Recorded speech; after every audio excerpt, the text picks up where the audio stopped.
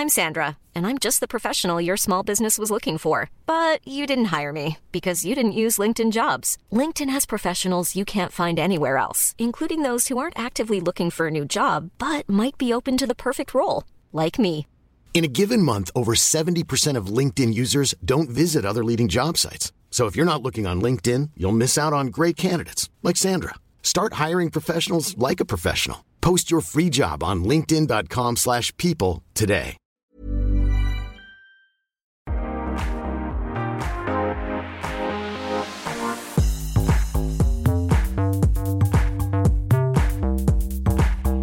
Hi everyone, this is Restaurangpodden, the one and only podcast that reviews restaurants in Stockholm. So stay hungry!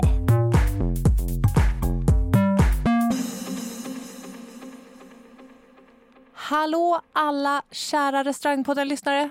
Nu är vi tillbaka i en fullspäckad 3 gånger vårkyckling-avsnitt. Ja! Och som vanligt så har vi Therese. Och Josefin som fortfarande har världens pollenallergi. Jag har haft det här i 2 veckor nu och jag börjar verkligen tröttna. Och jag hoppas att ni kan leva med att jag låter lite som att jag pratar i en colaburk typ. Men det är ju härligt med vår. Och sommaren är typ här, skulle jag säga. Kind of. Men vad händer på våren? Jo, man käkar vårkyckling. Eller snarare, restaurangerna ändrar sina menyer. Och alla slänger in små bebis-vårkycklingar från sina små roatserier. Och det är klart att vi ska recensera dem. Såklart. Ja. Och de kommer här.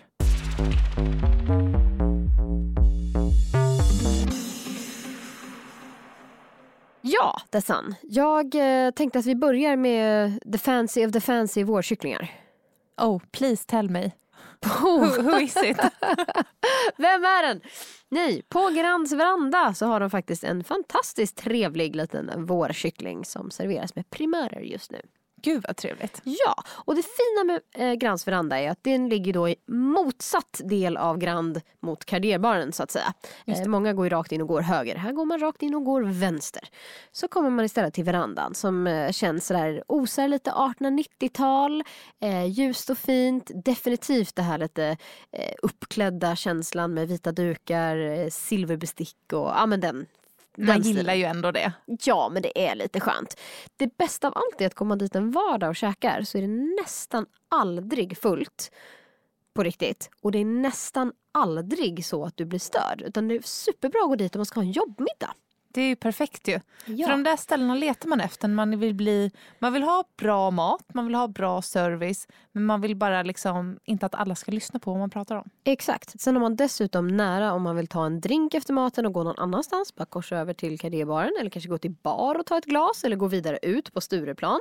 Och så har man fin utsikt under tiden man käkar. På Större P alltså. Ja, exakt. Jag var faktiskt där med våran gemensamma vän och även min businesspartner Karin. Så det var väldigt bra. Trevligt. Yes, men som sagt den här lilla vårkycklingen då, den får man liksom separat i en liten fin, vad ska man säga, liten skål nästan sådär. Med en liten fin kvist med grönt på och sen får man då sina härliga vårprimörer som var lite murklor, det var sparris, det var lite rädisor som man får på ett fat. Det är rätt bra att man får då själva tillbehören på en tallrik bredvid. För man får liksom hela pippin i en låda. Och det är ju ben och allting. Så man karvar ju liksom lite på hela den där. Vilket kan bli lite mäckigt. Och då är det trevligt att man inte behöver så här slabba ner på hela sitt fat. Det låter väl genomtänkt måste jag säga. Ja. Priset på den här lilla kalankan är alltså 350 kronor. Vilket jag kan tycka är på gränsen. Jag skulle säga det, är inte det lite väl, alltså visst det är Grand, men herregud, vad har den där Pippin ätit egentligen? Exakt, och det är dit jag vill komma. Miljön är fantastisk, utsikten är underbar, servicen är superb, kycklingen är god, men det är inte värd 350 kronor med tanke på att vi har testat en väldigt massa andra små pippiföglar som är helt klart mer prisvärda. Men var den sådär saftig, härlig? Tyvärr inte. Den var väldigt krispig och fin i skinnet, vilket den ska vara. Jag tycker att det ska vara ett krispigt gott skinn och sen så ska det vara en varm och saftigt innan mäte. Den var lite torr i kanten. Å andra sidan, tillbehören var extremt bra. De var riktigt fräscha istället för att man ofta får till just den här typen av kyckling får du ofta pommes frites, vilket jag tycker blir lite för tungt. Så de hade jobbat bra med tillbehören men nej, tyvärr, jag kan bara slänga in en 3. Och det är just för att priset och att det var lite torrt i kanten. För 350 spänn så förväntar jag mig en bättre kyckling. Då ska det nu vara perfekt alltså. Yes. Så att 3 pinnar till Gränsveranda. Ja, du börjar recensera pinnar nu. Ja, okej, råbiffar då. Ja. Nej, men vi fattar. Det är råbiffar Jossan vill recensera i alltså. Och 3 stycken blev det. Tack för det. Ja. Tack ska du ha. Då kör vi vidare på nästa tycker jag.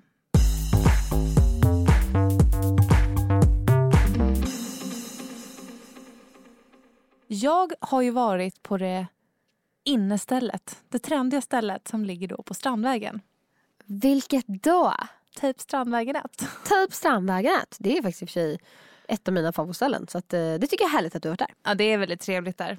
Ibland kan jag känna att det är lite överreklamerat. Men det är ändå bra mat liksom. Ja, alltså det är överreklamerat på det sättet att det ofta är fullt av oklar anledning. Och det är lite så här, ibland är folk lite snofsiga där. Inte personalen menat nu, utan gästerna snarare. Exakt. Och det är så här, ja men efter typ T-bar så är Strandvägen 1 mitt verkligen hangout place i de regionerna. Och jag kan tycka att folk liksom, de är lite så här förnöjda med sig själva. Ja, men lite så. Det är inte så trevlig stämning så bland folket som är där. Men skitsamma, vi ska recensera maten. Ja. Jag har ju då också ätit en liten pippi. Jag har också ätit den pippin, men nu är det faktiskt du som recenserar den pippin. Ja. Jag tyckte att den var god. Det var ju vårkyckling då och jag fick en sallad och pomme till. Och det här, precis som du nämnde tidigare, är att pomme till kyckling, det blir lite too much alltså. Ja, eftersom kycklingen också, just den här typen av vårkyckling ofta är tillagad i ugn i form, så man får den här krispigheten och den här liksom ugnstekta känslan. Det blir lite tungt, det blir lite mycket mat på något vis. Precis. Jag gjorde faktiskt så att jag beställde till en större side-sallad istället för mina pommes frites just när jag var på Strandvägen 1. Men glömmer man bort att göra det så är det just, det blir lite köttigt. Ja, men samtidigt så kan jag tycka att visst, en sallad får man till liksom, men det var ju typ bara gurka och tomat och fräsch sallad. Det hade ju varit gott med kanske några rotfrukter eller rödbetor eller någonting som förstärker smaken liksom. Så med andra ord så vill vi ta själva kycklingen från Strandvägen 1 och så vill vi transportera tillbehören från Gränsveranda. Precis, exakt så. Okej. Men det var faktiskt en väldigt god harissa-majonnäs till som var lite spicy och bra smak på. Så att det hade de ändå lyckats få till, må jag säga. Ja, men det hade de verkligen, och det är fina tycker jag med deras vårkyckling att den finns både på lunch- och brunchmenyn. Precis, stämmer bra. Mm. Och det är rätt mycket mat alltså. Men det är ju den man får in en hel kyckling. Så får man äta så mycket man vill. Men det var bra smak. På gränsen till lite för torr mot vad jag vill ha. Men det är ju svårt att få till dem där. Det vet man ju själv när man gör hel kyckling. Men bra. Miljön inne på Strandvägen 1 skulle jag säga det är nordiskt men den här lyxtouchen som de vill få till. Och det är väl det folk gillar som går dit också. Att man får den här lite exklusiva känslan.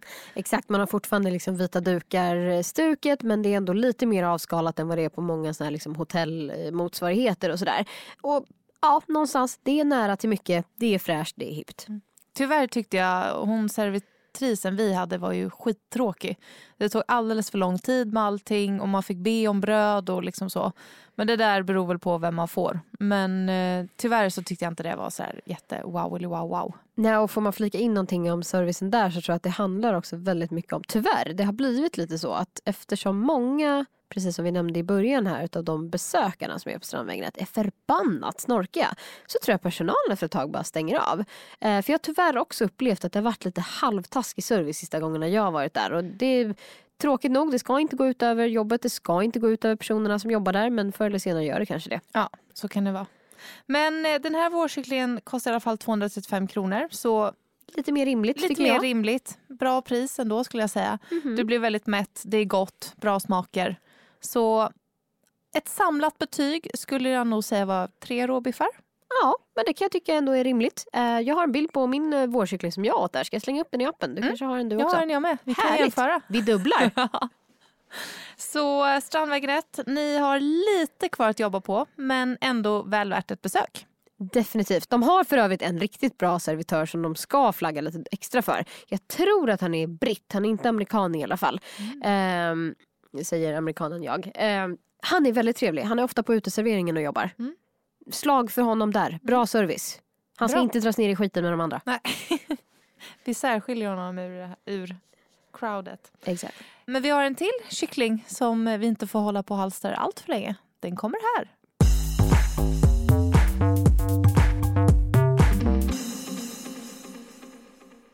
Ja, som du nämnde Tessa, nu har vi halstrat färdigt de här små kycklingarna. Och jag tänkte faktiskt flagga för vad jag tycker är Stockholms bästa vårkyckling. Man sparar alltid det bästa till sist. Man gör ju det. Och ja, vill man ha crème de la crème i Stockholm, var beger man sig då beger man sig till Östermalm och till Broms på Karlaplan. Nice. Yes. Jag har bara ätit frukost där än så länge, men den var väldigt bra. Och det är väldigt mysigt där inne. Ja, det är väldigt mysigt. De har även lite uteservering som är öppnat nu. Som man kan få sig ett litet bord på om man har tur. Jag har hängt ganska så mycket på Broms. Så att både frukost, brunch, lunch och middag har jag klarat av. Och på både brunchen och lunchen har jag i alla fall hittills på deras lilla bistromeny kunnat välja den här vårkycklingen. Det härliga är att till den här så serverar de en parmesan och sardell-aioli. Jag avskyr sardeller och ändå tycker jag att den är helt magisk. Men det blir något helt annat. För den smaken som sardeller ger, det är något annat mot när du äter den som hel. Ja, exakt. Och nu ska jag berätta för er vad man får till. Man får hjärtsallad tillsammans med lite friterad kulpotatis som verkligen är så små babypotatisar som är lätt friterade. Så de känns som liksom färskpotatis bara med ett litet crunch utanpå. Den här fantastiskt härliga aiolin. Och så är det lite krisp ovanpå. Det är typ som ett jättetunt knäckebröd som de har smulat. Både jag och Jossan sitter och kisar lite så här för att vi drömmer oss bort i hur gott det här är. Det fina är också att kycklingen är krispig utanpå. Den är saftig inuti. Perfekt tillagad. Och vill ni veta det bästa av allt? Den kostar 195 spänn. Okej, så nu har vi alltså den bästa kycklingen med de bästa tillbehören på en skittrevlig restaurang och billigaste priset. Yes. Det är det här vi jagar, Jossan. När man gör en bra deal alltså. Exakt, alltså här har vi allting i ett. Och du får den här liksom sköna miljön, du är i en trevlig del av staden. Bor du inte på Östermalm så kan du liksom promenera antingen längs allén där vid Karlavägen som är jättetrevlig. Eller upp från Strandvägen genom Östermalm, vilket är jättetrevligt. Du sitter antingen med utsikt och kollar på lite folk. Det finns lite trevliga butiker att gå i. Ja, men alltså det är grymt. Jag känner bara, tack Broms. Ja, tack Broms. Det är för eran Pippi. Exakt, jag slänger upp en bild även på Broms Pippi här. Har man lite tur så ska man definitivt sitta i solen. Servicen är strålande på det här stället dessutom. Och de brukar kunna knöka in den även om man inte har bokat bord. Jag kan inte annat än att säga 5 råbiffar till Pippi-kycklingen på Broms. Yay! Woohoo! Ja, vad härligt att avsluta så här känner jag. Ja, men verkligen. Det var liksom, vi gick från att, fancy, men nja, till att lite mindre fancy fast ändå fortfarande lite snofsigt. Ja, men ändå helt okej kyckling men lite, inte positivt ändå. Till att bara, wow. Bam. Exakt. Skönt, nu känner jag att vi har levererat.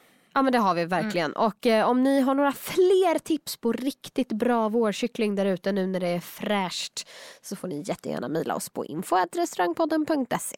Besök gärna vår hemsida också om ni vill läsa lite kortare recensioner. Där har vi samlat infon så man kan veta liksom, vad var bästa rätten, vad kostade det, vart låg restaurangen vi snackade om och typ i 3 meningar, vad tyckte vi? Precis. Så in och lyssna på oss nästa vecka igen. Ja. In och läs våra recensioner och följ oss i sociala medier. Ja, på Instagram, Facebook och Twitter och alla andra sådana där trevliga ställen. Men ha det så bra hörni, hoppas att solen skiner på er och om den inte gör det så kan jag också rekommendera att ni går allra längst bak bland alla våra avsnitt och lyssnar dem från början om det är så att ni har glömt några för det börjar bli ett par stycken. Det börjar bli ett par stycken, men fler kommer. Det gör det absolut. Så stay hungry. Stay hungry.